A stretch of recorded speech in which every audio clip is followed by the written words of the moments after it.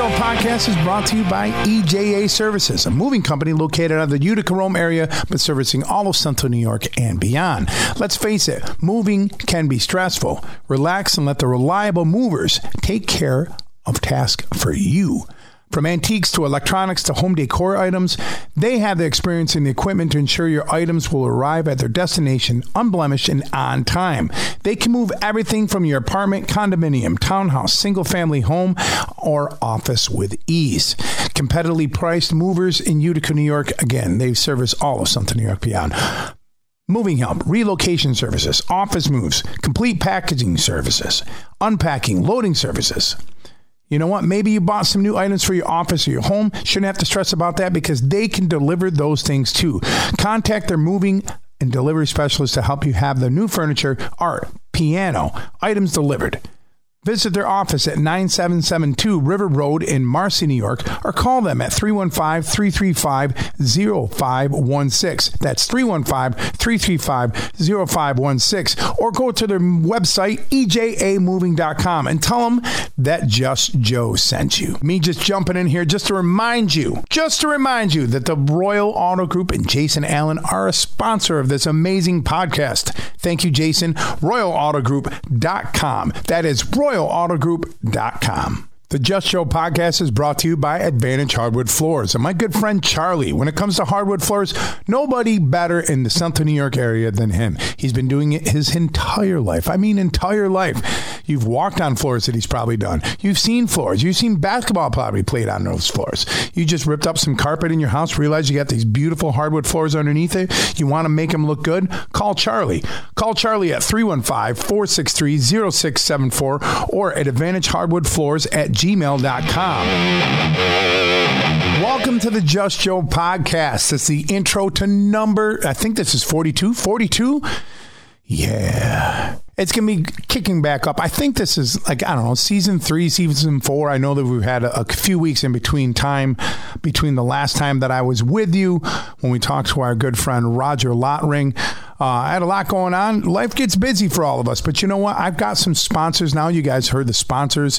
You will hear them throughout this podcast, the Royal Auto Group, Advantage Hardwood Floors, and also EJA Moving Services. Yeah, that's the 3. They're on board. If you guys are more than interested in sponsoring this podcast, contact me, justjoe at justjoe.com. Now let's get to our guest. He's been on this show before. He was the only one that had required a 2-parter. Our good friend Derek Kurzweil. Derek, man, the last time he was on, we got deep, man. Derek has been a drummer in this business for a long, long time with bands like Unearthed, Shadows Fall, Seamless. I mean, those are the ones I can just think off the top of my head. We became buddies when he was in the band called Seamless with Jesse from Killswitch. We did a bunch of shows together and we just immediately had a brotherhood. I brought him on the show the last time and he talked about his battle with addiction. Yeah, it was dark and deep. I didn't even realize that Derek had a problem all those years. And if you guys want to go back and check that out, I don't remember what episode number that is, but if you scroll back in any of these things, whether you're listening on Spotify or Apple Music, make sure you go back and check this out. But this one, we're not talking about that. We're talking music because that's what bonded us in the first place. So I'm like, Derek, let's have you back on. Let's talk about music, man. Everything music. He's one of my closest friends. I don't think I need to say much more, but let's just get into the podcast. Everybody welcome my good buddy, Derek. Hello. My man. What's up? Dude, it's so good to hear you, man. Dude, it's always good to hear you. Can you hear me okay? I can, man. I can. I've just got you. I do all my podcast stuff from the house now. I bought this like Rodecaster Pro. And it's like, because, man, trying to record a phone call with Apple products into an Apple product is almost impossible. They just don't want you to do it. What?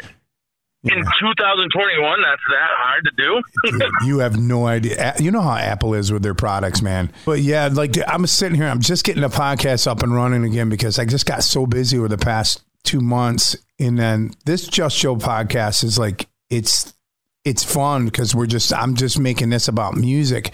Whereas I'm about to start a podcast, it's all focused on my fitness journey and mental health and everything else. So like when I've gotten so much interest in that, like let us know, like people wanting to sponsor and stuff like that. And I've already named it the Rockin' Podcast.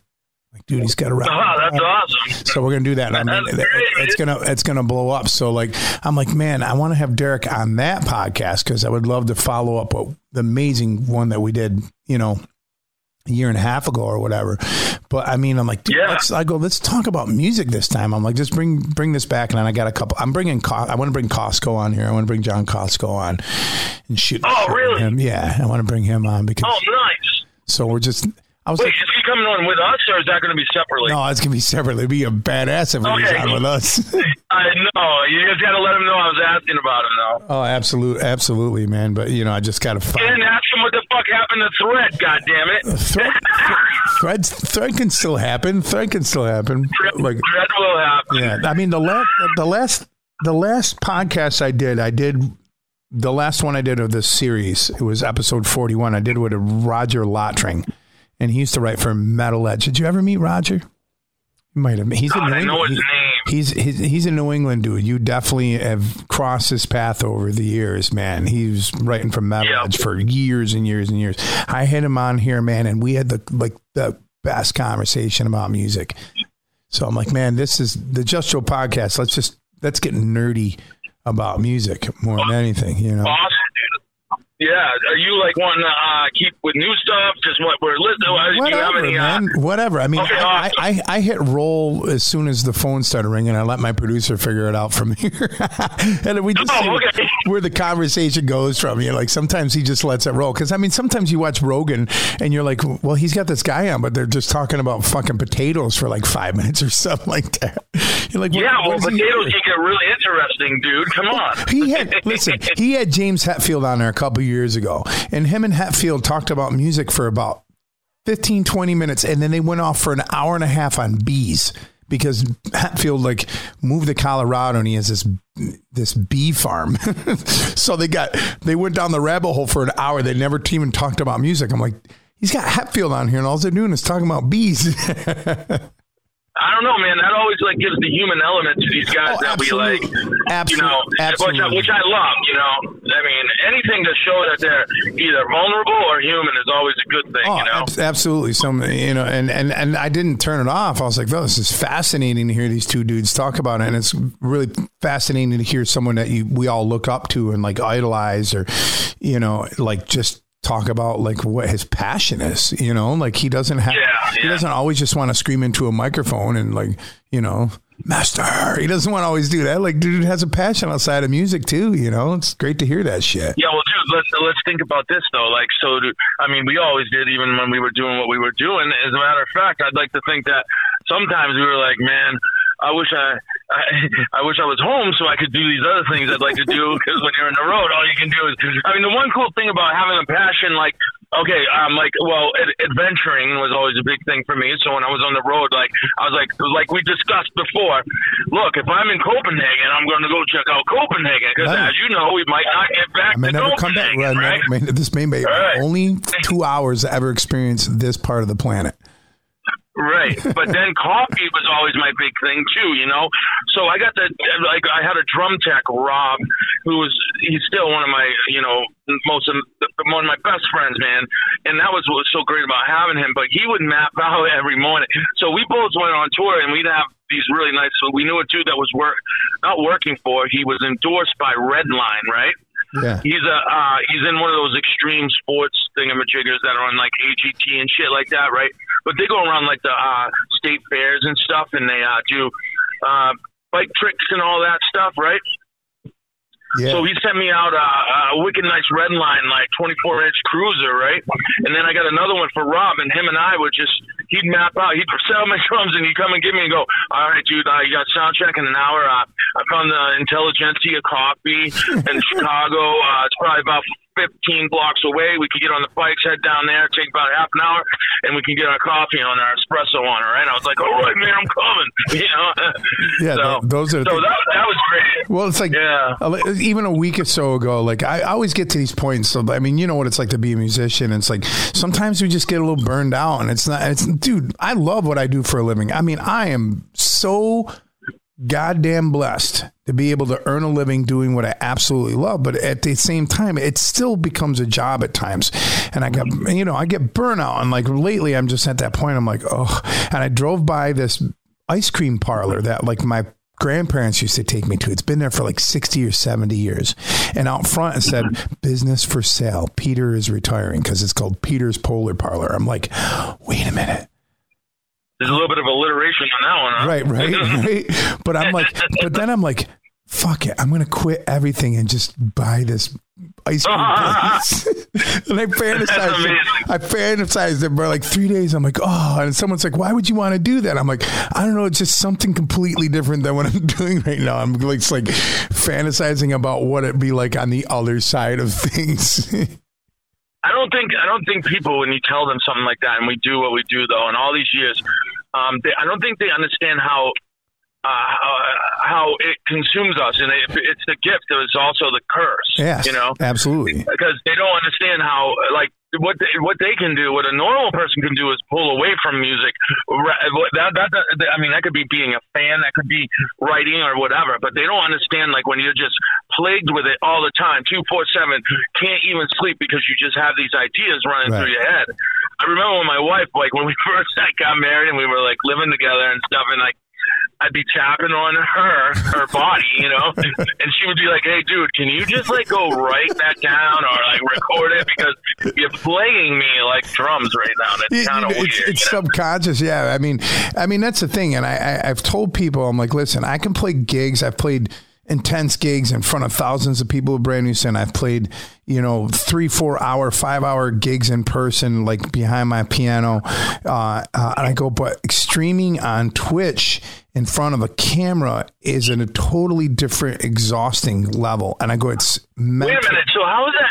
Yeah. Can you just run down how that, I want to know, like, school me a little bit. Like, okay. How does that work for you? Just give me a quick abridged version. This is a very abridged version. Because real quick, can I just tell, real quick, like, what you do is one thing, but man, can I just tell you that my wife and I, like, being that we are huge music fans, like, yes, the one thing about me, and I know you and I have discussed this previously too, is that you and I are very grateful that we never let what we were doing get to our heads to where we weren't fans anymore, right? Right. So I still love seeing a live band. I love that, coming, if I could. I've been able to a couple of times. I've been, lucky enough to come see you playing by yourself, and which I love, Yeah. And, but we finally got out to shows this summer, and like the first one we went to, I took her to see Kings of Leon, and regardless what anybody thinks about them, I happen to think they're a great They're amazing. rock band. I love that band. Yeah.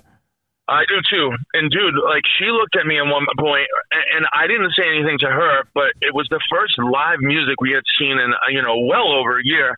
And she said, I'm getting so emotional. I was like, yeah. I literally am tearing up because I can't believe how much I missed this, I saw a bunch of shows. I saw some shows this summer, but the one that I was looking forward to all summer was seeing the Black Crowes. And yes, we went. We saw it. I sat second row. My friend Stacy and I, she got a hookup, but we still had to pay for those tickets, which, like, I've never paid that much for concert tickets in my entire life. I bought Elton John tickets I got Elton John tickets for next year that didn't cost as much as second row for the Black Crowes. But like, I'm like, fuck it, man. I'm like, it's the shake your money maker. It's screw it. I've been waiting, whatever, do it, and I pulled the trigger and we went to that show, man. And she's a production manager. She runs every show in Syracuse. She knows everybody. She runs amphitheaters, large shows, everything else. She's just as much of like in the business as we are, if not more, where she would be like, man, whatever, I'm going to a concert. But she is just as big a fan as me. And her and I both got that moment. I'm like, dude, I'm emotional as hell. And then she called me a week later when she was at Chris Stapleton. She's like, Joe, I'm in tears right now. I'm like, I've never seen you cry before. Like, what are you talking about? I've known you like 20 years. I've never seen you cry once. You're crying at Chris Stapleton. She goes, dude, live music, man, live music. I'm like, you're right. Dude, we had a really good run, and we did see that Black Crow show, and dude, it was far better than I ever expected. Dude, they were so on, and the guy and the dudes they got in the band to back them up were just incredible. I mean, they can say whatever. Well, dude, there's not. Sven was not supposed to be there. like, I couldn't believe when I saw him playing bass. I was like, he's one of the modern, he's one of the modern original Black Crowes. Like, he was not supposed to be there, so I don't know what happened that he got back into the mix. So I was so psyched to see him. But dude, both of their voices, just how does I just don't. I have chills thinking. I don't care if he's an asshole. The dude can sing, and those songs are amazing. Like, and dude, you want to real quick, man? So I don't know. So my wife, right? I've never seen her so amped about live music as much as I saw her this year. So we saw Kings of Leon, and my in-laws were in town with us, so we were like, yeah, let's stay away. We rented a room down near where the amphitheater was. Yeah. And she was so psyched about that. She's like, the next day, like, hey, who's playing tonight? I'm like, I don't know. And she looks like fucking Pitbull. You're like, fuck it, let's go. Like, oh my God. So we do, just as crazy. We looked for tickets, right? And they were like $140 for like right down in the front, right? And I was like, that's not that bad in 2021, you know? And I'm like, let's see if we can find parking passes. I look at it again, dude. It was like noon when we looked. At 3, the tickets were $40. So we pulled the trigger and went to that. And that was awesome. At the time of our lives, dude. My friend Stacy, who I was just talking about, she was the production manager for Pitbull when he was here in Syracuse. And she's like, I've never seen an operation run so freaking smoothly. She goes, that camp has got it done. She goes, she was highly impressed with Pitbull, his whole crew, how it was run. She goes, the stage setup. She goes, that is how you run a show, you know? Dude, the production was like, it's you and I, like, have this thing too, where we know what's up with, you know, like, all this stuff that gets brought in for a production. Like, we know, like, holy shit, a lot of money got spent on that. There's a lot of people moving and working it. I start to think in my head, like, how are they making this happen? So then that leads into last weekend when my wife, we ended up getting some sick, like, box seats for Mansfield, Mass for Slipknot, right? Yeah, I saw that you went. She's never seen Slipknot. Dude, no, she'd never seen Slipknot. Doesn't love them or anything. Well, guess who's the biggest maggot now? Dude, she woke up in the morning. Well, I don't even know if she slept, dude. She was so amped. And they were playing in Connecticut the next day. She's like, we are going. I'm like, what happened to you overnight? But, dude, talk about a production. Yeah. Holy shit. She's like, I want to be a kegist. I'm like, what the hell's a kegist? She's like, I want to be the clown with the bat. I'm like, oh my God. Shit, you know, like even when Slipknot, when I saw them in the early days, and they had a really good production, but I mean, they're at a point, that band, and I think Sean Glass and I were talking about that. I had Sean on a few episodes back, and we're talking about, like, Slipknot's untouchable. They're a band, like, they don't really even need to put out new music anymore. Like, they're at a level that they're never really gonna, you're never gonna not see them at the level that they're at. You know, unless something. Well, dude, they also have that Kiss. They also have that Kiss thing where, like, we don't even know if, like, Slipknot's even Slipknot half the time. They could be like, hey, man, my wife had a baby, and, like, can you go out there and dress like this and just make sure you look like I do? Like, I never even thought about stuff like that. Like, Slipknot is another band that they could retire and let somebody else go out and do that show. Skinny from Mushroomhead got to a point where, like, he only plays like half the shows, and his drum tech goes up and plays the other half of the show. And Skinny he hangs out. I mean, he's not in Skinny's outfit, and he doesn't tell people, like, well, that's, you know, it's. No.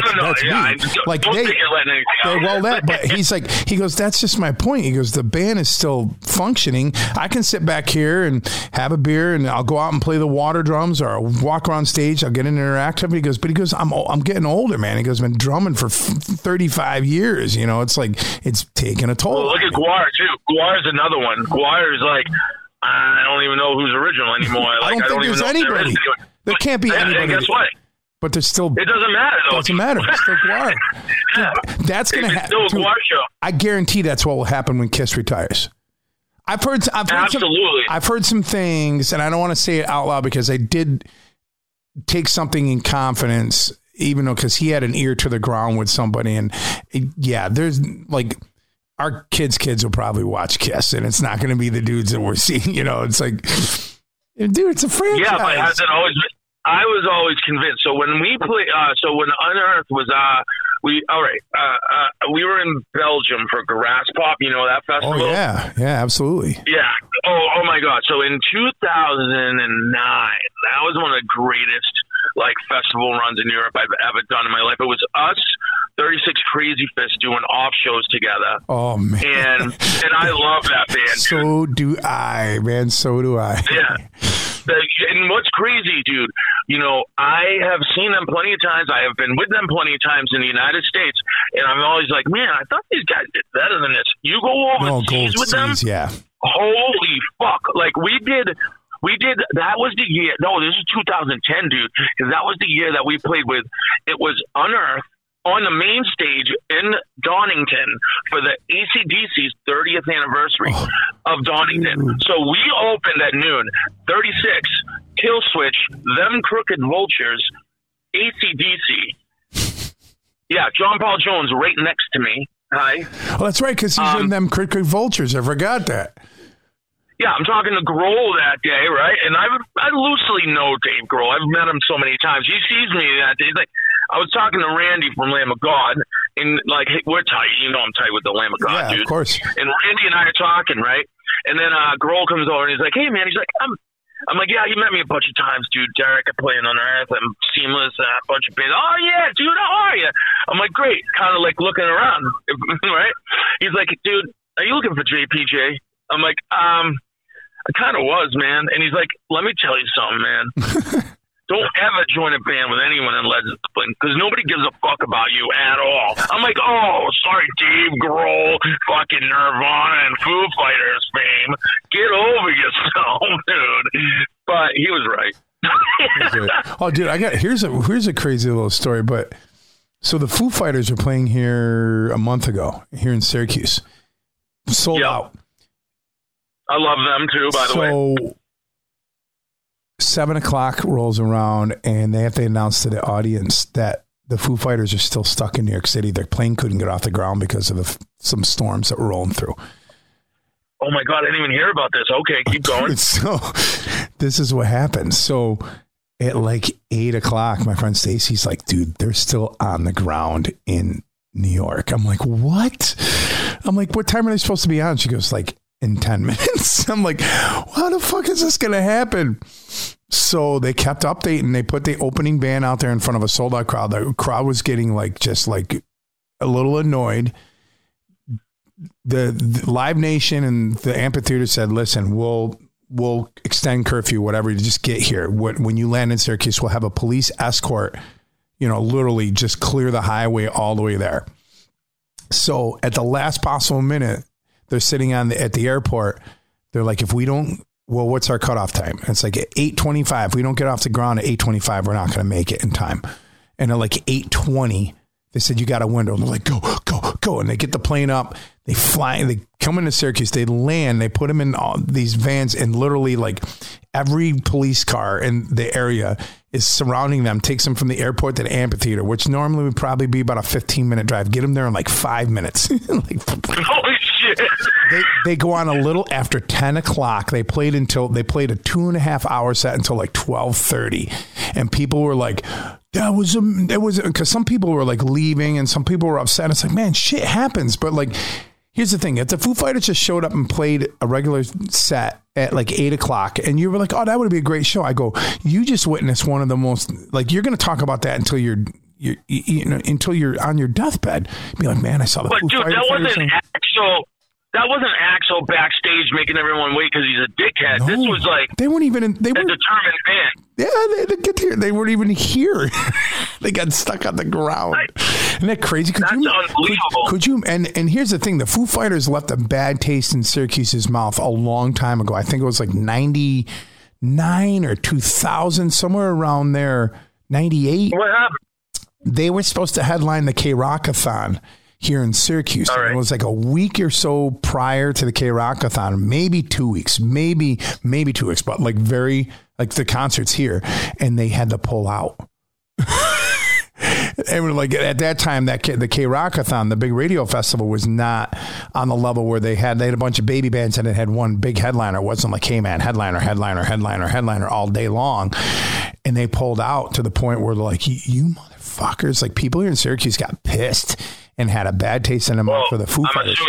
I'm assuming they spent a lot of money on those tickets, or even any money at all is a lot of money these days, you know. But then, like, the band you want to see, just hey, man, we lost track of something, though. Please don't forget about explaining Twitch to me. Go ahead. Right. No, we'll get back to that. But, like, they came back a little bit later, like 2001 or 2002, and played a makeup, maybe 2000, early. And they came back and played a makeup show, and they played at the theater here, and a 2,000-seat theater, and that was the last time they played it. So they haven't been here in like 20 years, probably because of that. But they came back, so it was a big deal. So like, could you imagine, like, Grohl remember? I mean, they have to remember that, and they're probably like, "Fuck, don't tell us that we're going to end up fucking Syracuse over again.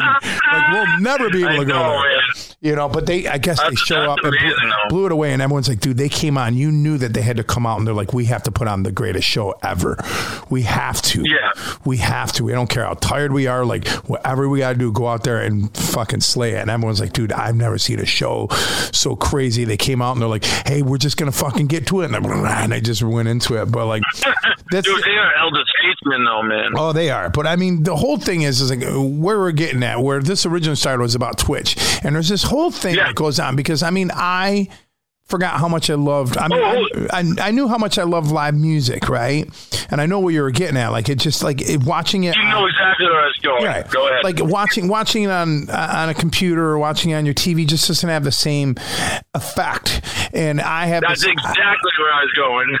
but in its defense, there are things that you can do inside of Twitch that, you know, if 14-year-old Joe could have access to James Hetfield or one of their bigger, you know, one of their idols or a musician they look up to, and they can have one-on-one interaction with them multiple times a week and be able to get them to play their favorite songs or, you know, explain a story behind us. Like, you have access. It's kind of a VIP type of access.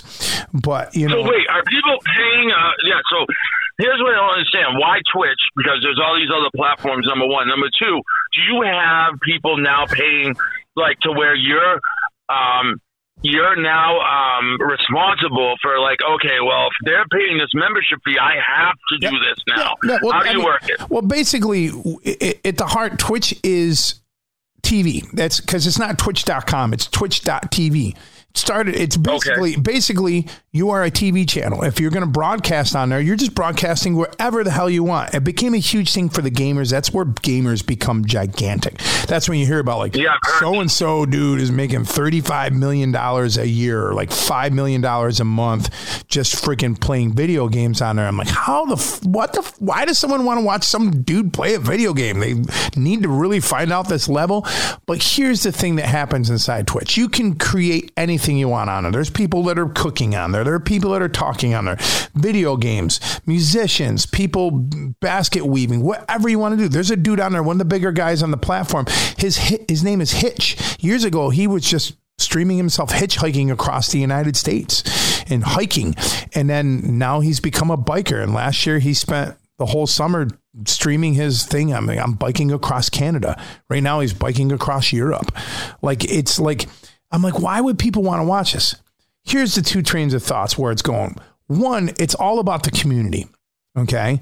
You build this amazing community. It's like building a fan base, and people want to hang out with you. Not only want to hang out with you, but then all of a sudden they start talking with people on there, and they become friends with people on there. And you see these friendships start sparking up. And then the people are there, and I'm performing, or anybody's doing their creative outlet. People are in there. You're doing your creative outlet, but then you got a couple hundred people kind of just talking to each other, kind of like you're at a bar. You know, you're at a bar and they're socializing and they're interacting with me. We're all interacting together. Hey man, how's your kid doing? I know he was sick last week. You're having this thing, you know? So it becomes more about the community, and that's really what Twitch is all about.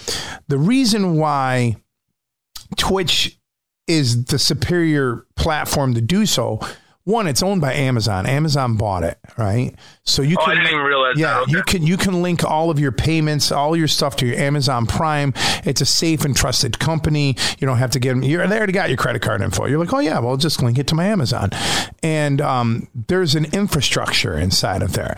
So say if you want to support me every month, you can subscribe to my channel. No different than like, hey, I have a subscription to Netflix. It's $4.99 a month to subscribe to Joe's channel. And one of the perks is you get exclusive use to emotes that you can use in the chat, or you don't have to see ads. Ads won't play. Like if you're a non-subscriber, every once in a while an ad will play, just like you're watching YouTube or TV or anything else, right? Okay. So it gets around that, but it's mainly a way for me like, hey man, I really appreciate the content you do. I'm going to give you $5 a month to help you keep freaking creating your content. So your subscribers will range from, depending on how big of a streamer you are, they can fluctuate. You can have really high subscribers amount and then a low subscriber amount, and some people can gift out subscriptions. That's a big thing there. Like, hey, someone's going to come in and gift out 10 subscriptions to people that don't have subscriptions. Hey man, you have a subscription. Welcome to the family. It helps build the community. Next thing you know, that person next month comes around like, hey man, your subscription's about to run out. They'll get a little notification. Do you want us to keep subscribing to Joe? And they're like, man, I was in there for a month. I really had fun in it. I'm going to resubscribe. Boom. And all of a sudden your community starts building. And then within there, you can also, it's so interactive that you can click on a link. It takes you to my song list, which basically comes up like a jukebox, right?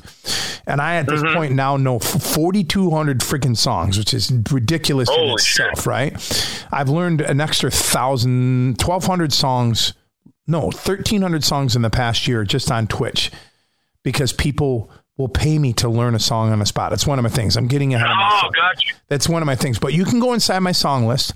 You look inside there, you scroll through, you're like, oh man, I got it categorized 80s, 90s, rock, metal, whatever, like that. It's just like a jukebox. And you're like, hey man, I want to hear Kings of Leon, Sex on Fire. You click on that and then it'll notify you like, hey, 300, it's $3 or 300 bits. Bits is currency inside of Twitch. So you can buy bits. Each bit is 1 penny. So 300 bits is $3. 100 bits is $1, all that stuff. So you buy currency in there and then you can use that as currency inside there. And you don't have to use it to, you can just give somebody bits because, hey man, I really dig what you're doing. That's a tip, or you can use that. Like it's a $3 minimum donation to request a song in my channel. But if someone wants to hear their song next, they just got to pay a little bit more. It's just like a jukebox. You're at a jukebox at a bar. You're like, man, there's like 6 songs ahead of this. How much? Just like touch tunes. Yeah, like I want to hear my song next. Well, to play your song next is $4. You're like, well, fuck it. I want to hear my song next. I'm not going to be here all night. So I have that option. I become a human jukebox. And inside of Twitch, nobody comes close to my song list. Most streamers have about 200 or 300, 400 average if you're doing what I do. Some less. There's a few people over 1,000, one person close to 2,000, but there's nobody on Twitch even coming close to the amount of songs that I know. So it makes me stand out, And so do you have dedicated time though that you are like, all right, if you join, is it just you're going to pop up whenever you have the time to do it? Or are you like, all right, well, I'm always here on Friday from 7 to 9 or blah, blah, blah. Okay. You could just pop up anytime you want. But here's the thing. Again, we're going back to the television thing. You're not going to be like, well, when the fuck is the Dukes of Hazzard on? Is it going to be on Tuesday or is it going to be Friday night at 8 o'clock? No. You're like, well, it's on Friday night at 8 o'clock. Yeah, we're going to freaking watch Dukes of Hazzard every Friday night at 8 o'clock. So you do want a strict schedule. If you want to make it a living, which I've made it a living, or a good part of my living. It's a huge part of my living now. You have to have a set schedule. And then you can do random screens. But like, hey man, I stream, like right now I stream Tuesdays at noon, Wednesday nights at 6:30, Thursday nights at 6:30, and Friday night at 7 o'clock. And I usually do 3 to 4 hour streams, most of the time 4, so in that time, people can request songs or people can gift out the subs. And the other way they can also click on a PayPal link. You can request that way. I have moderators that help me run the channel, which are just people that love being inside of Twitch. Hey, like, man, I know what to do. And you train them how to run your song list. And and how to, and also moderate the channel, because I mean, it's the internet. Things get a little weird, and there can be hate speech and racial stuff and people that are just being disrespectful. So you got to have people that are monitoring, especially like if I have 200, 300, 400, sometimes I've had thousands of people in there watching me. You got to have somebody in there because things can go awry really fast. But the other thing that I have is like for $25, I'll learn any song. Give me the song. I don't care if I've never heard it. You'll watch me learn it on the spot. And everyone's like, man, I'll pay $25 to make you learn this song. Like, hey, I want to hear you do an Eminem song. All right, cool. $25. I'll learn the Eminem song, you know, or some artists I've never heard. So in the past year, you know, I figure I've added 1,300 freaking songs. It's another way of creating revenue. Holy shit. Another revenue stream within the revenue stream. So it's pretty crazy. But I like it. It's a different kind of exhausting in a way. It's really amazing that I can sit at home and make sometimes way more money than I would have if I went and actually played a gig. I mean, there's been nights on there I've made more money in one night than I've made ever in an entire month of my life. You know, like there's no ceiling on there. Like if you go play a gig, you know, a couple $100, $300 to play at some bar or restaurant and everything like that. That's what you're going to make, maybe make some tips and stuff like that. And that's all you're ever going to make there. Twitch, you could go in there and make $0, or you could literally walk out and be like, oh my God, I just made $10,000 tonight. How the hell did that happen? You could make $1 million in there. I've seen people go into streams and donate thousands of dollars. I saw a guy, this girl was talking about her student loans and how much she was in debt on her student loans. She's like, yeah, you know, if I could just get rid of that, life would be a little bit easier and stuff. But I don't want to talk about my woes. It's just, you know, it's life. Next thing you know, the guy goes, well, how much do you owe in student loans? She goes, well, I don't really want to see. He's like, no, seriously, how much? She said, I don't know, like 20. She said some number. 5 minutes later, the dude PayPal'd her the amount to pay off her student loans. Was she singing or something? Yeah, she was singing, just a singer. Just doing what I do. Oh, okay. So he was watching her on Twitch. Yeah, he was watching her on Twitch. I'm sorry if I didn't set that up correctly. I'm just talking about different people that are on there. But all of a sudden, this guy just gave her, you know, PayPal her, like, you know, the amount of, and a little bit extra. Well, you never know who's going to be in there either, you know. I think that makes a lot of sense. I've had people come in and drop $500, be like, dude, I love what you do. Hey, do you want anything? No, man, just keep doing what you're doing. There's people. Here's the thing. You know, so there's a ceiling at playing at gigs, and you could probably up your game. Well, I might get $50 more next time I play it, or the tips might be good. But inside of Twitch, you're trying to get to a place where you can literally talk and reach everybody in the world at one moment. There's literally on a daily basis, there's 20 million people inside the Twitch network. 20 million, wow. Bro. 20 million. It's a numbers game. And I've grown really fast on the platform because I jumped in the platform when everyone went into lockdown and everyone was like looking for something to do. I already had a name. I already started making friends. I was already on K-Rock doing that. We were twitching on there. So we had some visibility. So all the stars aligned. And then, you know, as anything happens, you know, cream rises to the top. And then all of a sudden I started meeting all these other amazing people and musicians on Twitch. And here's the one thing I like about the majority of my interactions with other music streamers. It reminds me of back in the day in the music scenes when everyone was just like, man, what can we do to help you? Or like, how do we help you out? Or like, man, good for you. Let's support you. Or like, when you're done, like say if I'm here, we'll go into something else. But now that we've exhausted what I do on Twitch, 200, say if I got 200 people watching me and I'm done with my stream, I'm like, all right, man, I really thank you guys all for hanging out. I don't just hit stop streaming and those people just leave. You do a thing called a raid. A raid is basically, I'm going to take all of my viewers and be like, hey man, Anel is streaming right now. One of my favorite streamers. She's streaming right now. Let's go see Anel. So then you just hit this command and you literally grab everybody that you're watching, that's watching you, and throw them into that person's channel.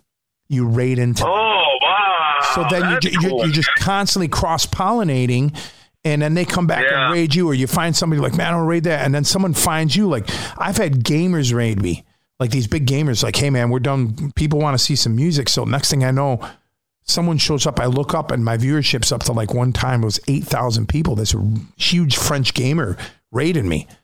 And next thing I know, I'm getting all these new followers. Oh my God, you're amazing. And they're throwing in money and stuff like that. So I go from playing to 200 people, which is like a packed bar or a small club, to 8,000 people. All of a sudden, I'm in front of an arena of people. Yeah, that's true. And Twitch Music has grown. There's a whole Amazon Music and Twitch Music have melded. So there's a whole division of people that are helping the musicians grow on there. They're, they have Twitch cons. They're going to be doing stuff at South by Southwest this year. It is an amazing way to like just grow your brand. And then all of a sudden I'm getting gigs or loveograms or people wanting me to fly me to like, Carolina to play their wedding next year. It's been an amazing experience. And I'll end it with this. Most people don't leave their house ever. There's only a very few amount of people that actually go out and do anything on a regular basis. Most people are homebodies, right? Or most people don't have the money to go out and like, hey, we can go see a band for a $5 cover. But then, we got to get there. We got to get a sitter. We're going to buy drinks. We're going to buy dinner. And next thing you know, that's like freaking a $200 night, right? Whereas they can watch Twitch, spend $5, maybe spend $20 on requesting a few songs that night, sit at home with a 30 rack, cast it up on their television, put it on their surround sound. Wow. So I guess that was still a pretty long version, but it was like the best. No, but I think a lot of people want to know about that. Like here I am, a musician who has done plenty in the music world and understand all of it. But the one thing that I am not like very in tune with is, how in the last year and a half or 2 years now we're going on, like, how all this Twitch and, other platforms were, working and what it actually really did do for you. So I was curious knowing that how you do it the way that you do it also, like for a band, it's a little harder, I know there are bands that are on there. Yeah, there's stuff, and you can do live streams, and I know that Trey from Fish did a big show via Twitch because Twitch is going out and getting all these people. But man, there's some big names on Twitch, like T-Pain. He streams often. Mike Shinoda from Linkin Park is a very active person on Twitch, and you'll watch him. He'll go in and you'll get to watch him do production. He's like, hey, I'm going to show you how we did this in this Linkin Park song. And he'll pull up Pro Tools and he'll show you this production. And then for a while you were submitting songs. He was taking submissions from Twitch streamers and then producing their songs on stream. It was freaking amazing. So like, that's where as a fan, you'll freak out because then all of a sudden you got access to Mike Shinoda and like someone like me. You know who's the biggest music streamer on there is Heafy. That man fucking killed. Dude, he was killing it long before COVID. And here's the thing. He's very modest at what he makes a month. He's like, oh, I make this a month. He'll say that in interviews. And I'm like, dude, you're making more than that. I know how much I make. I know how many viewers you have. I watch your streams. Obviously he's not going to divulge what he makes, but I also know that he's making a lot more than that. And he's one of the biggest guys he was huge on the platform before COVID, and he's not going to tell everybody what he's really making when he can make more and like keep people thinking that it's not right. You're not going to tell somebody this and then you're driving an Escalade and they're like, why am we supporting this guy? He's driving an Escalade, right? Yeah, exactly. Like, what am I doing here? But it's made him more relevant, and he's not above anybody to like interact with other people on the platform and like collaborate with other people on the platform. That's the thing. I've collaborated with people. I end up meeting this songwriting couple from Nashville. He's written 2 #1 hits in the country world. One for Lee Brice, one for Chris Young. His wife's penned a bunch of freaking hits, top 40 hits in country. And I ended up sitting down and writing a song with them. We did a songwriting session via Zoom. They're like, hey, you want to write together? Yeah, absolutely. Ended up being the closing track on my solo record. Can I play devil's advocate for one moment, please? Yeah, absolutely. So here's the thing, though. I just want to bring it back to one thing. So I am just tired of sitting. Number one, I'm just tired of sitting and either looking at my phone when I'm in the car because it sounds better in here when I stream something, right? Or on the laptop watching a concert, right? And I will say this. Like I said, when I first started the conversation and my wife and I were at a concert and got so emotional we were tearing up. nothing I've watched online has ever made me feel that way. Right. And that is not anything, that's not any disrespect to what you're telling me here. Like, as a business, I think you're doing exactly what you need to do. I'm saying when we were in a pandemic and people couldn't do anything and it was the only option, hallelujah, we were lucky we had that. But now that people can actually get out and be in that like moment together and be around other people, it just feels like you cannot replicate that online. No, you can't. And okay, cool. I'm just making sure. No, I mean, No. I mean, trust me. I'm at a point though where we pulled. Dude, I keep hope we're heading in a direction where everything stays where it is, or at least keeps gradually getting better. But we don't fucking know, right? Yeah, but here's the thing. Knows. And there was a lot of musicians that came to the platform, and then all of a sudden they're now gone because they were weren't getting the success, and then the second thing, all of a sudden they had all their gigs come back. So they went back to what they knew and what they knew they can make money at. But here's the thing. They shouldn't have banned it completely, because now I'm at a juncture in my career. Now I'm at a juncture where like, okay, cool. I got live gigs come back. I want to start doing that. I want to start doing more of these things before. Now I have both of it. Now say, what if a gig gets canceled in the wintertime? Snowed out. I'm like, shit, my gig. Yeah, that's something that we have as a variable that not everybody does. So that's a really good point. So you get your gig canceled. I'm like, well, screw it. I had that happen a couple times this summer. Cancel my gig. I'm like, you know what? Screw it. I'm going to add an extra stream. I'm going to stream tonight, guys. My gig got canceled. And I went in there and I pretty much made up for the fact that I didn't gig. So it's another, here's the thing, as musicians, especially as original artists or original creators, we have to have multiple sources of revenue. Even a band like Slipknot has merchandising and licensing, and Corey's got Stone Sour and the other guy's got this, or somebody has a coffee company, or like everybody's got their own things, because you can't completely rely on that one thing. No band can do that anymore. Even the biggest, we know. Right, unless you're on a whole Metallica. Right, unless you're Metallica or something like that, like you're not going to be able to, like, yep, that's my job. Like, most musicians got to come home and either give lessons or take their day job for some time and then go back out on the road, or they find creative ways to keep making income by working in the business. So, I'm going to go back and work at the studio. I'm going to do live sound. I'm going to drum tech for somebody instead of playing a show, So, my thing is like, now this has opened up all this whole other revenue stream, not only for artists, but also for venues. Cause say like, hey man, I can't get to Red Rocks this year, but I want to go to see every show at Red Rocks. So you buy this all access ticket and you can watch every concert on your freaking laptop or cast it up onto your television, and you get to watch these concerts that you could never have gone to before, which helps the artists, which helps the venues, which everything.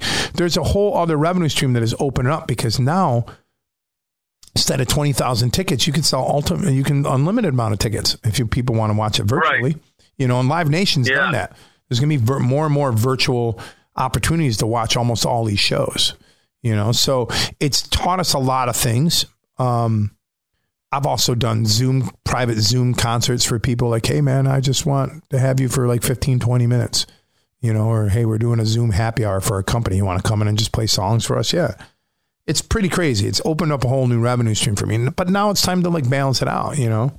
It's a crazy world. Right. It's still the hustle. It's just, it looks a little different, Yeah, no, I understand. And I totally get it. It was just, I guess I'm just still like a purist in the way that like I just wasn't I'm watching Down on their live stream and I was just like, oh yeah, this is great and they sound good, but man, I just want to walk into a club and like say, hey man, what's up? I want to smell. I want to juice I haven't seen in a while. Yeah. And like I want to smell the club. I want to smell the club. Yes. I want to feel the heat. Like last week I went and saw Frank Turner. And the opener, he was just Frank Turner acoustic, as he is most of the time. And he had like a guy playing mandolin with him. And he had an opener, and this guy's named Nathan Gray. I don't know if you know who Nathan is, a singer from Boy Sets Fire. Oh, yeah. Okay, yep. Yeah. And he was the opener. And I haven't been into a club show. I've been to some amphitheater shows and some outdoor shows this summer. This is the first time I've been to the Lost Horizon since the pandemic. And I went in and I was like, oh my God, I love this club. I'm like, I'm in a club and it was only acoustic, but man, the energy in there was incredible. And Frank Turner is an amazing performer as it is. And Nathan I had seen in Boy Sets Fire, but never by himself. And he was unbelievably electric. And it was just like, man, I really missed this. Like, I walked away, you know, like buying a bunch of merch and coming home and listening to them. Yeah, I got excited too. So I get it. I definitely get it. So, and it's not that I'm saying like that I think that the whole streaming thing has been awful or anything. No, not at all. Like, it's definitely, I think it's great to have as another avenue, you know, but I just like, I'd hate to see live music disappear all because of this, because people can just, and I just honestly, like, it's just getting to a point, dude, and like, I hope that people felt this as much as I did, was that during the pandemic, I worked the whole time because I was, quote, end quote, essential. Right. And so my life didn't change too awful much until it was like vacation time. And then I was on vacation like last summer and I was like, oh my God, we can't fucking do anything. And I was like, I thought I was going to get depressed again. I was like, what the fuck? Like, I should just go back to work and have more social interaction with people. And I realized that, wow, we are literally, we don't go to the store anymore because Amazon brings everything. Yeah. We are not even going to concerts because we have it streamed to the house. We're not going to the movies because, well, the new movies are showing up if we want them to. So it's like, man, all these things I loved about life, about doing things and just like mixing it up, and you never knew what would happen. Like, we're just getting like, I feel like there's just this like, everybody just stay home for the rest of your lives because everything's... Well, I mean, dude, let's be honest. I think we were trending that way anyways. I think COVID just sped it up, you know, like by 10 or 15 years, you know? But I will tell you, all when we when my wife and I finally started to do things this summer, it was like, oh my God, I feel alive again. Like, I really think that we have a mental health crisis because people are isolated. Dude, that's a whole other. That's a big reason why I'm starting this other podcast. But let's hit on that for a second. That like, I don't think people understand what the fuck just happened to them. Like, I don't think some of them gone in depression. I mean, we all know that the suicides were up this past year. Drug overdoses were through the fucking roof. Well, yeah, and let's talk about in my world, recovery kind of, it was very difficult for many people because there were no meetings. There were no, I can't even tell you, that's, like you said, a whole nother thing, and I won't get into it. No, but I even had my own struggles.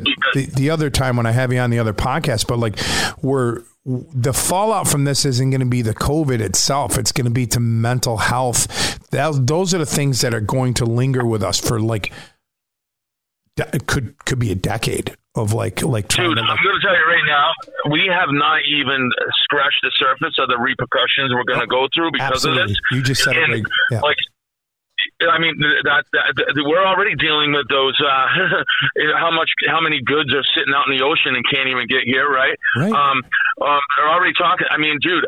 By the way, in the last month, I know more people that have had COVID in the last month than any other time that we were closed down. Yep. I can't even begin to tell you some of the shit that I've been seeing and watching go down, and it's like, wow, this is just the beginning. Yeah. I mean, I haven't lost any close friends, but I've lost some acquaintances, some people that got sick and they were my age and didn't make it. And one of my friends was in a band called STEM from Buffalo. And I'm sure you probably played a show or two with them if you were ever in the Buffalo area. They're like always the metal band up there. He just got COVID and almost didn't make it. He's 46 years old. So like, we still have to be diligent about what we do. But at the same time, here's the thing. I look at it this way. Like, we all know that you can get in a car and drive around without a seatbelt and go 80 miles an hour, but there's going to be repercussions. Okay. Okay, this is the world we live in now. Proceed with caution and proceed as safely as you possibly can. It's never going to guarantee just because you're wearing your seatbelt and not driving 80 miles an hour doesn't mean you're not going to get an accident. Like we have to accept that, and we got to stop looking at other people to try to do some of these things. But yeah, you're right. I mean, to not get completely off subject, but the repercussions of all the other things that are the fallout that's going to be brutal. That's going to be the brutal part. But we all got to be pretty aware of that, and that's why try to call a therapist and see if you can get an appointment as a new patient. Oh yeah. Hey, how about you try to buy a car? Nobody ever saw that coming. Right. Jesus Christ. I know. I wanted to buy. I was thinking about getting rid of my car and getting a new truck. And everyone I talked to are yeah, well, no, we don't have anything. You're better off just keeping your car for another year. Just a reminder, the Just Joe podcast is brought to you by EJA Moving Services. Located out of Utica, Rome area, they helped move me a couple years ago. They were fantastic. Check them out. EJAmoving.com at 315-335-0516. The Just Joe podcast is brought to you by the Royal Auto Group and Salesman Supreme, Jason Allen. He knows how to make a deal. Trust me, he's a good buddy of mine. I've seen him do it. You guys looking for something new, something pre-owned, something new to you? Take the short drive down 81 to Cortland, New York to the Royal Auto Group. They have 4 different franchises there. They have Chevy, they have Buick, they have Nissan, they have Subaru, and they have many lenders for any credit situation. Their service is open for all your vehicle needs as well as the state-of-the-art body shop. So stop down and see Jason today. TheRoyalAutoGroup.com or find Jason on Facebook and tell him that Just Joe sent you. The Royal Auto Group, home of the no-hassle, razzle-dazzle $400 referral fee. This is just a reminder that the Just Joe podcast is brought to you by Advantage Hardwood Floors Incorporated. 315-463-0674 for all your hardwood floor needs. I saw a picture of my friend worked at a Chevy dealership. He showed me a picture. He's like, here's 250,000. $250,000 Silverado sitting in Kentucky just waiting for a computer chip. Dude, unreal, right? Well, so what about this? My wife is always leased cars because she barely drives, right? Right. So she's been going through Subaru for I can't even remember when she started. So she had an Impreza, and she's had 2 Imprezas the last 2 cycles. So this Impreza, they always want them early because she hardly puts any miles on them, and they're going to be able to spoon used for buco bucks, right? Right. So she wanted to get a Crosstrek this time because basically a Crosstrek, from what we understand, is the Impreza boosted up a little bit. It's the exact same car. Right. Just has a larger wheelbase. Don't feel like you're driving on the ground, right? So she went to call a person, and they were like, we haven't called you back because we don't have anything. So you should probably just buy the car you have. Right. And she was lucky enough that they write out the finalized deals for leases upon the lease terms, so that was 3 years ago. If she had, they told her if she had just bought that car used, she would have paid another $10,000 for it. But because her lease terms were drawn up 3 years ago, she got the craziest deal. So she just paid for the fucking thing, and she's like, "I'm keeping it. Forget it." I know. But dude, I would have never in a million years think something like that would happen. Yeah, it's crazy. It's crazy. But I mean, that's the world we live in. But here, let's change direction. I want to get to something before we run out of time. Okay, we've talked about what got you excited this summer. You saw these bands that we know and love. What is some new music that you're listening to that is just not necessarily new, but it's a new album or an artist that just put out something that just blew your mind? And I know I think you and I have the same one, but give me a couple that you're dude, everyone's got to check this out right now. Right now. Everyone. And I mean, everyone. And I'm sure I'm going to get shit for this because everyone's talking about it, but it's because it's fucking phenomenal. It's catchy. It's something new I haven't heard in a very long time. They're young. They're angst-ridden. They're beautiful. They have a positive message. Turnstile for the win. Dude. I can't stop listening to that record, dude. I'm what? I mean, I don't even know who posted about it first. I don't know if it was you or Doc Coyle or if it was Craig Silverman. It was one of the 3 of you that posted dude, Turnstile just dropped a record that blew my fucking mind. And I was familiar with the band, because of, they've been around a while, been a long while. But I'm like, all right, these dudes are raving about it. I absolutely respect these guys and their musical opinions. And I went and listened to that record, and I was like, what did I just listen to? I got to just repeat from the top. I'm like, I got to hear that again. Like, what was that? I'm like, was that hardcore? Was it punk? What the hell did I just listen to? It was dude, they are in the hardcore world, but dude, to me, they are not. I think because they have hardcore ethics, but when I first saw them, like when I watched the videos, like, these are fucking hippies. They're not hardcore. But then I was like, well, Brian was always a hippie, and he always came off like a hippie, and then you'd see him with Overcast and be like, who the fuck is that, Well, because let's face it, Brian is a hippie. He'd go out and travel. No, that's what I'm saying. Dude, he loves fish. I think he traveled and fished for months at one point. He's a hippie. Yes. He just happened to be in a metal band because he's good at it, right? Well, and then there's the same thing with me, dude. Like, let's face it, I am not metal changed my life when I was in high school and I was young.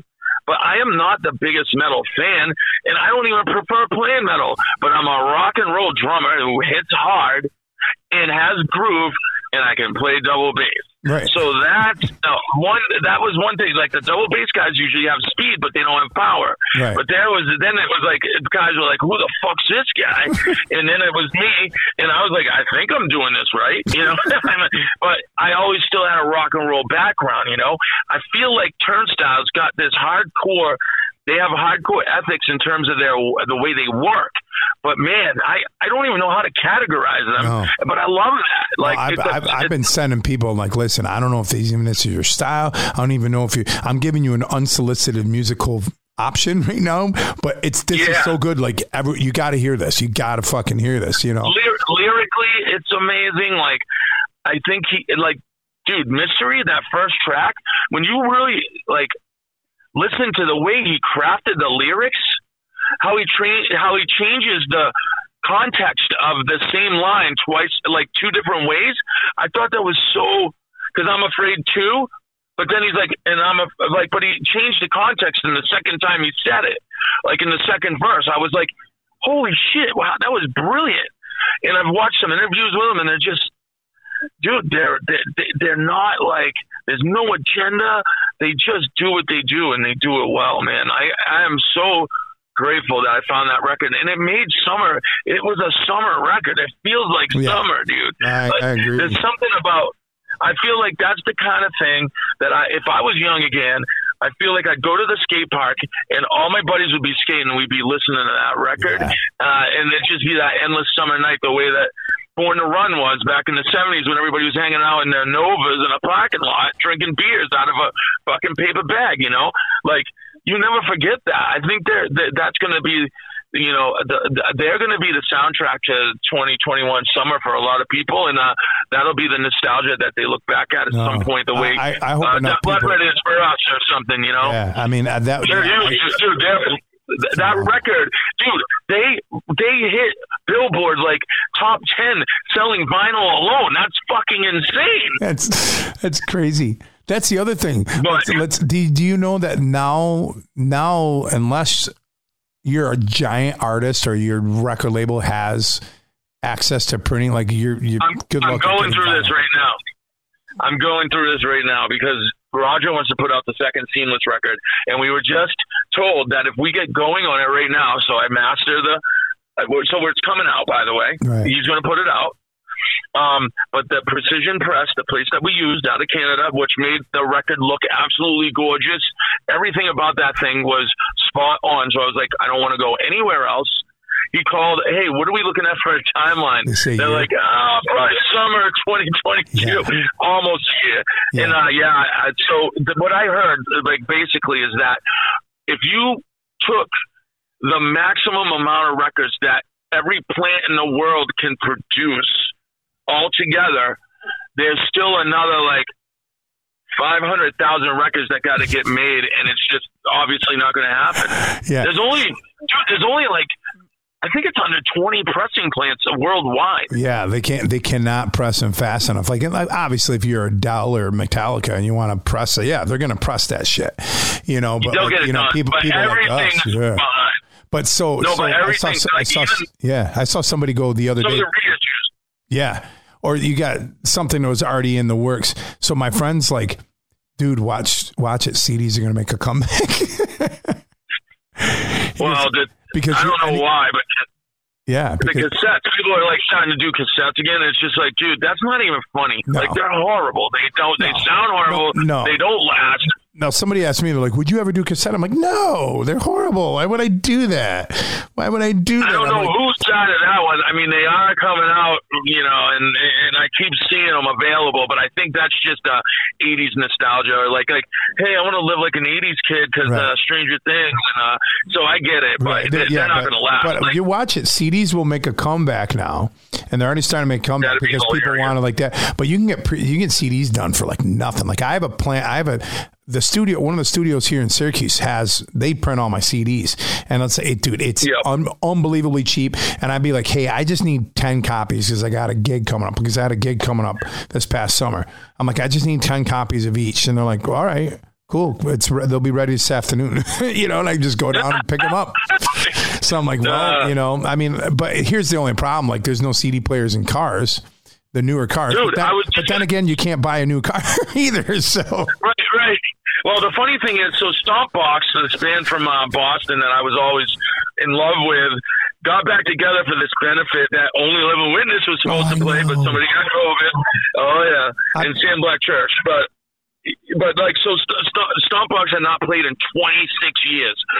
So Curve of the Earth, this small label in Boston, was like, hey, we're going to put out a limited edition CD copy, like 300 copies of their so they had an album come out on Columbia in 96, I think it was. No, 94.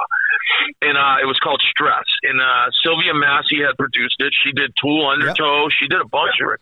And they had recorded it across the hall from Jeff Buckley when he was doing Grace at Bearsville. Like, they were poised to be huge. And then they imploded. Like, everything went bleh, and they dispersed. And then here it was, 26 years later, they get back together to do this benefit just a couple weeks ago, right?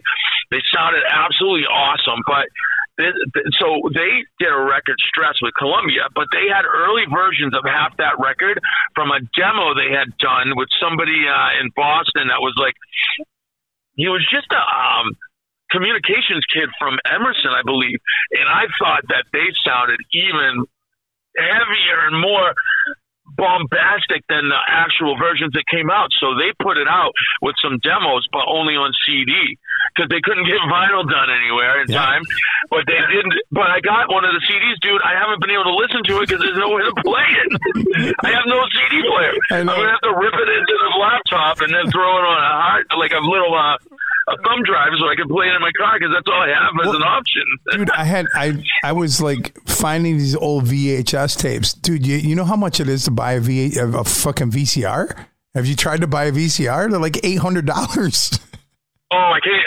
That's how much they were when they first came out, and then they would turn into like $50, and now they're back to $800. Yeah, Jesus dude. Like, Christ. Go on Amazon. You're not going to find a VCR under like $750. Oh my God, that's hilarious! Because I found all this. We have the very first Brand New Sin show on VHS and some other stuff. And I'm like, man, maybe I get a VCR and then I'll just rip it into my computer. Like, there's just a, cord and some software that does that. And I went looking for a VCR and they're like, yeah, good luck finding a fucking VCR that has that capability. I'm like, what? And then I went and looked and I'm like, $700 fucking dollars for a VCR. I'm like, well, it's an outdated thing. But I mean, I will probably go buy a CD player because I was like, shit, I'll just, expand on my stereo system. But I got rid of all my CDs a few years ago. So I'm like, why do I get this? I'm getting the vinyl and I'm going to regret getting rid of all my CDs. But I mean, honestly, dude, I got rid of all mine too, though, man. But you want to know who bought all my CDs? What's he doing? Fucking Roger. No, I said, you want to know who bought all of them? And I mean, there were like 3,000. Fucking Roger that put out the Seamless record down at Purchase Street Records. He's got I funded with my CDs. I funded the record like in a backwards kind of way. You know what I mean? Yeah, but no, it's real interesting to see where this is headed. But so Turnstile, definitely. I think you and I are both on that level. Yeah. And then I got a band that I discovered right before COVID, and they just put out a record, and I sat down and listened to it. And it's a band from Europe. I don't know exactly where they're from, and I think it's a guy that it's his project, and then when he plays live shows, he just gets a band called Sleep Token. Sleep Token? Sleep Token. Like I'm going to sleep, and token like, hey man. Yeah. Sleep Token. I don't even know how I came across them. And they're a little bit like, they got a little bit of atmospheric in there. There's a little bit of electronica, but there's some metal, but there's rock, but there's like singing songwriting. Dude, it's all over the spectrum. And I like really fell in with it. And the production is really cool. It's badass. And like, I just got their new record on vinyl, and I haven't had a chance to sit down and listen to it yet, man. Haven't. I will check that out. Sleep Token. Yeah. They put out a couple EPs, and then they put out a full length before COVID, and they just released one like a couple weeks ago, so there's a few new things I wanted to ask you about. What's that? All right. So first of all, what's your thoughts on Wolfie's album? Dude, I think it's awesome. I think Wolfie's, I can't wait to see what else comes out of him as he grows. Dude, I thought it was electric. I love that record. I was blown away, to be honest with you. He played all the instruments on the fucking record. I honestly never expected him to be like right up our alley in terms of like, dude, that is like, put him out with Queens of the Stone Age, put him out with like all of our favorite rock bands. Like he will do fine. Like, and he's doing really well. Those songs are catchy. They're fresh. And I'm like, damn, I'm like, good for you, man. And the best thing is like, follow him on social media, because he's got people that trolls him all the time, and he trolls him back even better. Like it's fucking hilarious. Love that about him. He is not affected at all. And another thing is, dude, his voice is good. Yeah, like, he pulls it off live. I never thought he was going to hit those notes, dude. I live. I figured that would all be doctored up or something. And I also got to tell you, I know somebody that's the drum tech for his drummer, and I have heard nothing. I mean, nothing but amazing things about him. He's just a class act, dude. His dad was a class act, but a little bit further out there. Right. Where I think Wolfie's a grounded version of his dad. Yeah. Like, well, he's really is. It's what you want for any of your kids. You want your kids to like, listen, you can do what I do, but don't do what I did. Be a musician, but try not to make the mistakes that I did, because, I made some pretty bad mistakes along the way, and you don't go on that thing. So, I mean, if that kid was paying attention, who else he's going to learn? He learned from the best. He literally learned from the best, but yeah, I'm completely blown away by that. And I'm really excited to see what else comes out of him as the future goes on, especially as he grows as an artist. Because, he's still young. How old's Wolfie? Probably in his late 20s? Late 20s? Oh, no, I think he's early 20s, dude. I think he's really young, dude, because he was 16 when he was playing with Van Halen. Now, I was 10 years. He's in mid-20s. I don't think he's 30 yet. Yeah. I got to look. Wolfgang. While you're doing that, let me ask you about this. Because he's 30. We were both pretty near that. Exactly. But go ahead. What's the other question you want to ask me? No, I just because new releases that I've been hanging with that I'm not saying I'm asking you about them, but I'm not giving my opinion until I hear yours. Okay. I just happen to believe we're both going to be on the same page. Now, here's one from out of left field. I'm not sure if you're into her, but I absolutely love her. And her new record is produced by Trent Reznor. So, Halsey, are you a Halsey fan? Halsey? Oh, yeah. I didn't know Reznor produced that record. Yes, and it's a great record. Dude, I go back and listen to it now. No, I'm going to go back and listen to it different years. And it's all going to make sense now. Yeah, because I got into her. She popped up on a short-lived show on Showtime called Roadies. And I know. I saw all of them. She was on the episode, and she was under the stage with what's his face. It's causing all the Machine Gun Kelly. It's causing all the Machine Gun. Yeah, I remember that. So, and I'm like, wow. And that's when I felt, I was like, all right. And I checked her out as an artist, because that was the cool thing about that show is each week they had an actual band on there. That's how I discovered the Head and the Heart was on there. I'm like, wow, who is this?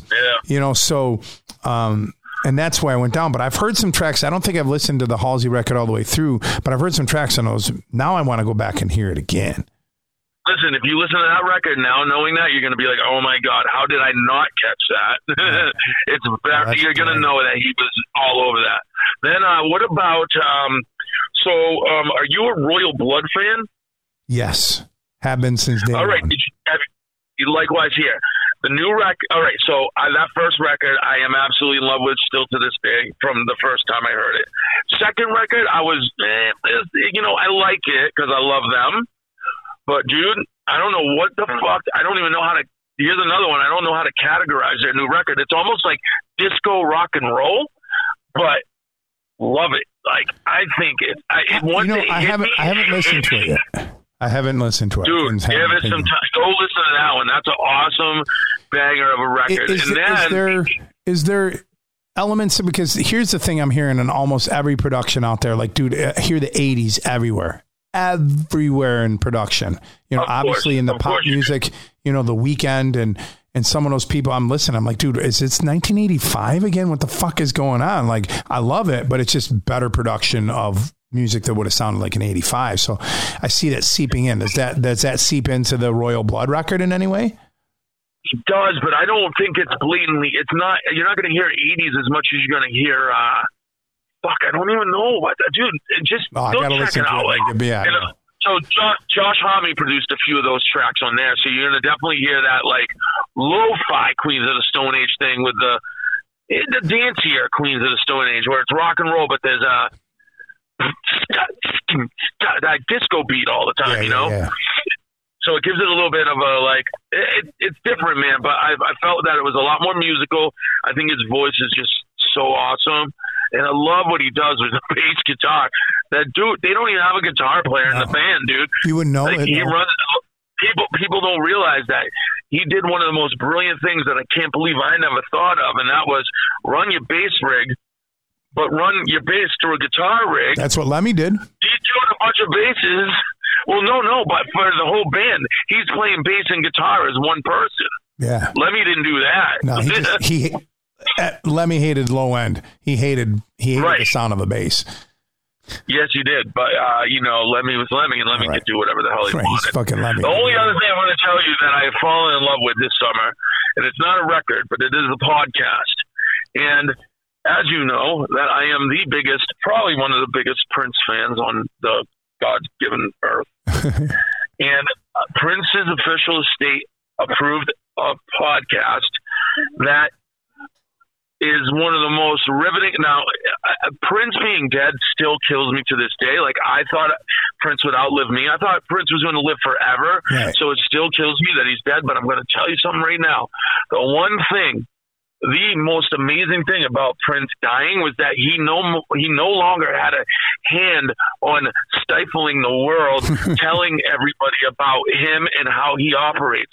And dude, the stuff that no one knows that's finally coming to fruition, and that everybody's starting to finally, understand about him. And the way he worked was he never slept. Like he would have two producers or two engineers working. And when the one guy would get tired, he's like, "All right, go get the other guy out of the freaking room. Bring him in. Let's go." Literally, that's not even exaggerating at all. That's how it was. And there's a Prince official podcast, and dude, there's a 4-part one about 1999 and that whole era. Oh. Talks to people from the revolution, people that were engineering, people that were, tour managing. You hear everything from that era. Then the one that really got me, though, because it's one of my favorite records of his, is Sign of the Times era. And dude, I did not know that he was working on Love Sexy, Sign of the Times, the Black Album, and a record called Crystal Ball, which never even happened. One came out later, but it wasn't the one that he was working on then. But he was working on all those 4 records simultaneously. And I'll just tell you this. One of the engineers, the woman that does the podcast, she was a journalist from Minneapolis that, had been, covering Prince for years and just knew all these people in Prince's, community. And she got them all together and they just all finally are able to talk, But she asked one of the engineers, like, do you think it's safe to say he was writing, like, at least a song a day? And they were like, a song a day? Try 3, maybe even 4. I was like, song an hour. Dude, I don't even. How does someone, can you imagine, like, we know how musicians' brains work, but like when you're talking about somebody who's literally a genius in that realm, I can't wrap my brain around that. I can't either, man, because it's not like he was writing 3 or 4 shitty songs. He was writing 3 or 4 of the best songs ever written on the planet, and then tracking every single instrument that needed to get tracked, like, and singing everything that needed to be sung, and by the way, designing everything that he wore, and by the way, he was an absolute anomaly. I got to listen to that podcast. I just wrote it down. I'm going to check that out, but damn, it's Prince Official Podcast. You'll find it. Trust me. So there's the 1999. That's where you start too, though, dude. Okay. The 4 episodes there. Then there's an awesome 2 episode with like him and just the piano, that little run that he did there. Yeah. So there's like 2. Sign of the Times, and then there's a 4-parter for Welcome to America. But dude, I have mixed thoughts about that whole thing. Like, the record's it wasn't released for a reason. I think that he never wanted it to get released. I think he just wanted to make it and then put it away like he did. He probably just like, I need to get this out of me so I can get to the other shit. Like that's exactly what it was, man. It was never meant to be released. But I will say this. It also just helps me understand it getting released, and me knowing how, I know so much about him, and I know he wasn't brilliant all the time. He was brilliant like 98.9% of the time. And, but that thing was never supposed to drop. But, even Led Zeppelin had a misstep, you know what I mean? Yeah. The Beatles had a misstep. But like I said, that was like 1%. Yeah, you're always going to have a career where some shit's going to, if your career is long enough, you're going to have a couple clunkers along the way. Like, let's be honest here, you're not the best thing is, though, he didn't let it go. Somebody else grabbed it and put it out. So I feel better about that. But other than that, just like one more thing I was going to ask you. You go to Europe, man? We only went to the UK. We went to the UK once, and we never got to go to Europe. No. I said to Gojira, man. Oh, Gojira. I'm like, go to Europe? I'm like, Gojira? Yeah, absolutely. I love Gojira. Have you heard the new Gojira? Yes. What's your thoughts? Sonically, I love the production on it. There's something, I think there's times when I listen to that style of music where I don't even hear anything else. I'm just like so lost in how the soundscapes and the little guitars and things like that. And I think that's from the one listen that I had all the way through that record. That's what jumped out at me. Yeah, but were you a little underwhelmed? Yeah, compared to their other stuff, yes. Because I have a feeling when I go back and I hear the other stuff compared to that, I'm just like, sometimes I get lost. I'm like, wow, and then I'm only listening to production. So. No, and that's, like I said, the gift and the curse. Even when we enjoy something, we start taking those time. We have those times we listen and we're like, starting to like reverse engineer it in our head and everything, Yeah. So I know exactly what you mean. Crazy. But from a first listen, like, it's a good record, but I was a little underwhelmed. But I still love the band and I love everything they've done. I think it's a grower, but I just haven't given it time to grow because when I go to listen. Well, yeah, go back, but like, I think you're still gonna go. I'm gonna go listen to Magma, or like, they're just one of those bands. Like, they just constantly put out perfect stuff. So you're gonna be at a point where you're like, you gotta favor something every so often more than the other, But that's what's so beautiful about a band that has a catalog like that, But dude, it was so. Yeah, go ahead. No. So in the future, I got to have you on my new podcast, which I'll hopefully get going by the winter. I'm hoping to have that done and ready to go by the first of the year, to be honest with you. Like, I'm going to be honest with my timeline, but I want to really do that one right about mental health, physical health, everything that we went through. I would love to go back and expand upon what we talked about here on this podcast prior when I had you before. And second of all, we got to do that other one. Like, dude, I'm just going to do all the, I sound like Jamie Johnston now. Like, I got an idea. I'm going to do this other podcast and all this other thing. And Jamie's like, dude, slow down, Jamie. Like, how do you do all this shit? No, you have to go, yo, bro. Yo, bro. Yo, bro. Yeah, bro. I got an idea, right? Yeah. So we got Kurt comes out of the ground, all right? No, yeah, rocker. Oh, there he is. Dude, he's the same way, dude. He's just got massive ADD. Like when we were on Kingdom of Sorrow tours, it was like I felt like sometime I was his personal assistant because I'd come running in from hanging out with my friends. You'd be like, "Yo, Grooveswell, run down and grab me a pint of fucking Ben and Jerry's. Here's $5 extra if you don't mind." I'm like, "Oh, all right, cool." I'm like, what the fuck? Like, I'm like his PA. Like, I play drums in the band, damn it. Whatever. I love him. Yeah, he's great. But yeah, dude, I would absolutely love to get. I think there's a lot. There's a lot that I could expand upon from our original podcast because many things have happened and positive and not so positive. I mean, I had another run in terms of like going back to rehab again to kind of do recalibration, Good. And that's what happened. Yeah, and like it hasn't been perfect, but man, right now I'm in the best place I have been. Perfect. With the exception of like when I first came out, Yeah. No, it sounds. No, things are going well. My wife and I are like just top notch. Like that's the most important thing, man. Like I just promised myself that I would, I owe her a living amends, and like even though I tripped up a little bit in this recovery thing, like I'm where I need to be, and we are where we need to be, and it hasn't felt this good in a very long time, and it was my fault, like I don't blame her for a goddamn thing. That's what's I'd love to expand on that. No, we'll get to that another time. But dude, thank you for being on. I got to start getting ready. I got to eat some dinner, and I got to stream tonight in about another hour, and I got to get my studio set up because I got it set up for podcasting right now. So we got to switch some wires and shit around. But let's keep in touch. I'm gonna have Costco on. I'm gonna grill him about Thread, and we'll go from there. So. That sounds great, man. It's always a pleasure talking to you, Thank you, man. Hope I get to see you sooner than later. All right, brother? I love you. Man. Love you too, man. Take care. All right. Take care, bro. Peace. Yeah, we talked for quite a while. I had a feeling that was going to happen. Derek and I, you can hear the energy in his voice.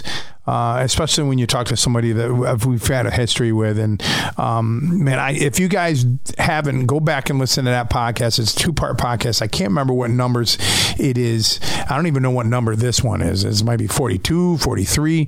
But if you go back and early and listen to him, that'll be prefacing what I'll have him on when I start my other podcast. So again, shout outs to my sponsors that you heard about. We finally got some sponsors on board. The Royal Auto Group and Jason Allen. Also a big shout out to EJ Moving Services, and another shout out to Advantage Hardwood Floors. If you guys are interested, let me know. I'd love to have you a part of this podcast or the other podcasts or the other things that I do on social media to help get smaller businesses out there. I have competitive rates and everything else, but let's not talk about that. Derek, thank you for being on. Everybody, you have a great week. This is, season 3 of this podcast, season 4, whatever. It's back, my friends, and I'll see you soon. I love you. Peace.